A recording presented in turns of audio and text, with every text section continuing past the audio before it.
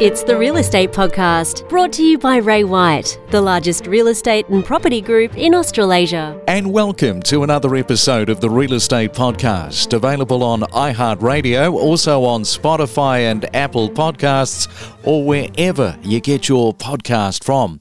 Well, it's a Tuesday, the 12th of April for 2022, and coming up, we're going to be talking about tiny homes. There may be a few things like me that you didn't know when it comes to living off the grid or in the backyard.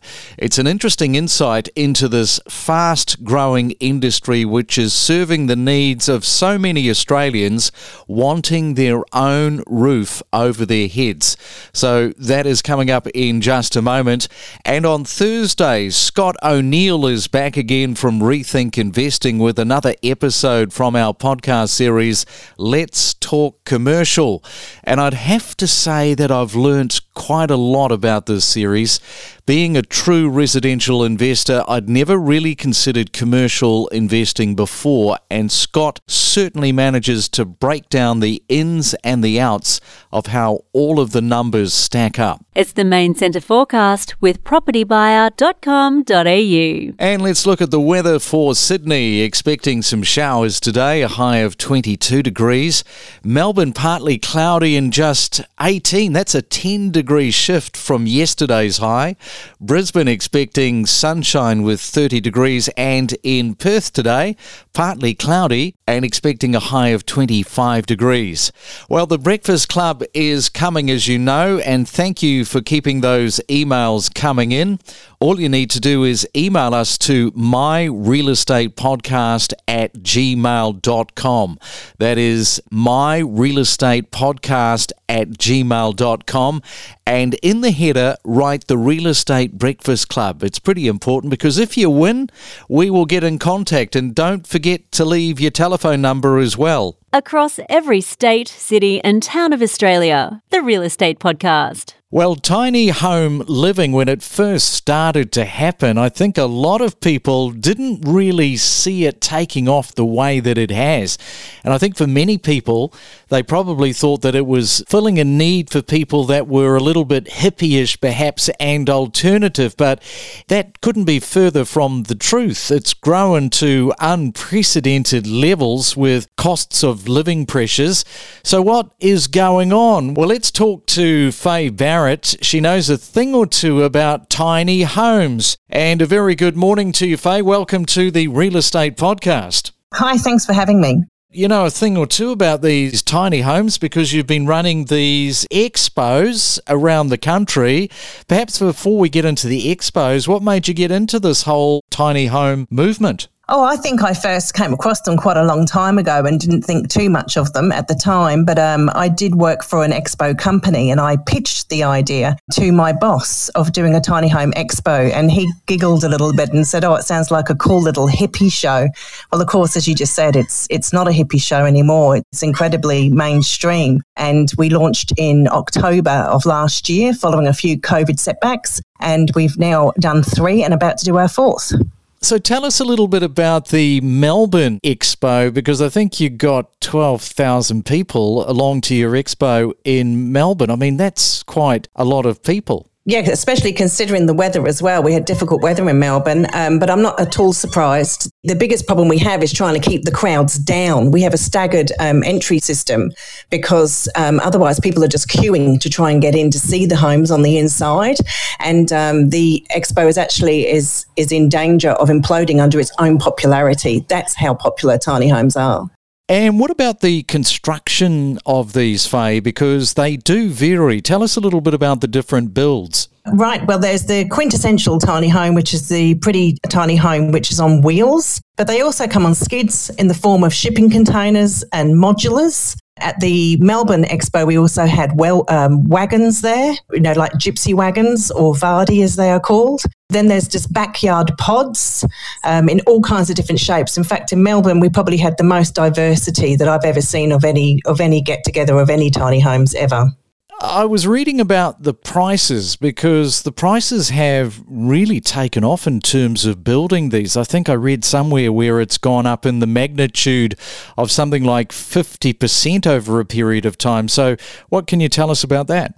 Without a doubt, the tiny home industry, just like the normal building industry, is being hit by the increase in materials that the builders use. So that has definitely had a lot to do with it. And more people are getting into the tiny home building, but people want real luxury items. And one of the desires with tiny homes is people really like to build them to their exact whims. And with that comes a lot of luxury items. The other side of things that has put the price of tiny homes, I feel, into a higher bracket is the need for them to be completely off-grid.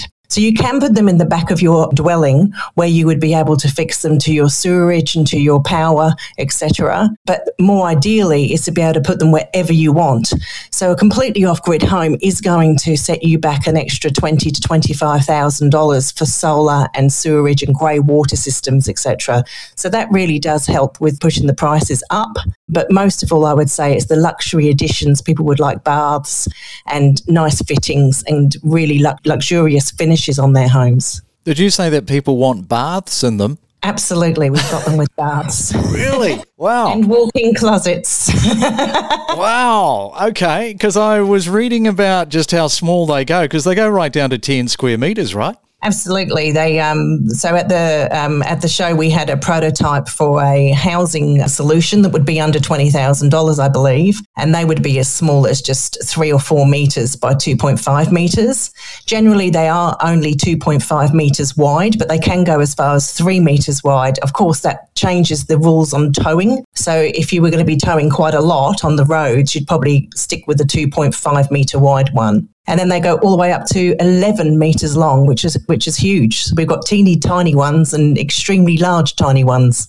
What about the builds where you can pull it out, at the sides? Are there any tiny homes that are designed like that? I have seen them. They're at our Brisbane show. They've had a few issues, I believe. You've got to look into insulation and leakage with some of them. So it really does depend on the builder with those ones. They're called expandables. So they haven't been as popular as yet, but I believe that there's quite a few good quality ones coming out now. So we think we're going to be seeing a lot more of those. And a cheap one, it's quoted at around $70,000. So if somebody's looking at this as an alternative, what would $70,000 get you? It would get you a really nice house, actually. $70,000 would maybe about 6 to 7 metres long by 2.5. You would have your bedroom, your kitchen and your bathroom in a house of that price. I think it's the off-the-grid elements and the luxury items that would start pushing it up nearer to $100,000. With some of the larger ones, for instance, a double loft, which has got 2 bedrooms, both of them usually upstairs, then those ones would go into about $100,000 to $130,000. Wow. Okay. And how many square metres is the $70,000 one? I think you've got me there. I don't know. Okay. I haven't got it. I have to sit at my computer to have these things. That's all right. I mean, it's bigger than 10 square metres, right? Yeah. So it's about 7.2 metres by 2.5. Now, talking about off the grid and somebody that wants to hook it up to power and the sewerage, in terms of council approval for doing that, what's required? Council approval is an ongoing discussion. At the end of the day, they're not defined, tiny homes, so they just fall under the category of a caravan. So they're exactly the same as if you bought your caravan home and popped it on your land. There are that in your area, there may be issues with staying in that caravan for a length of time. And different councils have very different rules in regards to that. Across the country, everything is a bit different. There are organisations that are pushing for change, including Tiny Homes Expo.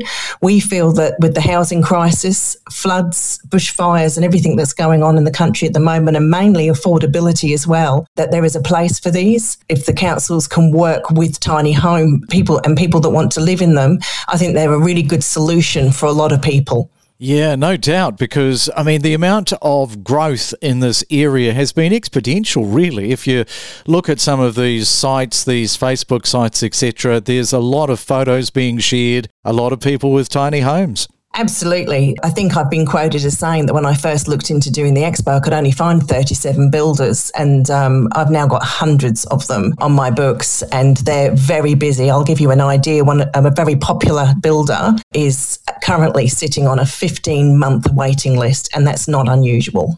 Wow. Okay. So it might be tiny, but it's big in growth. Hey, thank you so much, Faye, for jumping onto the Real Estate Podcast and giving us a little bit of a breakdown. When's your next expo coming up? Oh, we're getting ready right now for a North Brisbane Expo. It's at Redcliffe Showgrounds and it will be on the 27th to the 29th of May. Well, good luck with that and thanks for coming on to the program. Thank you very much. We connect you to the best real estate information across Australia. The Real Estate Podcast.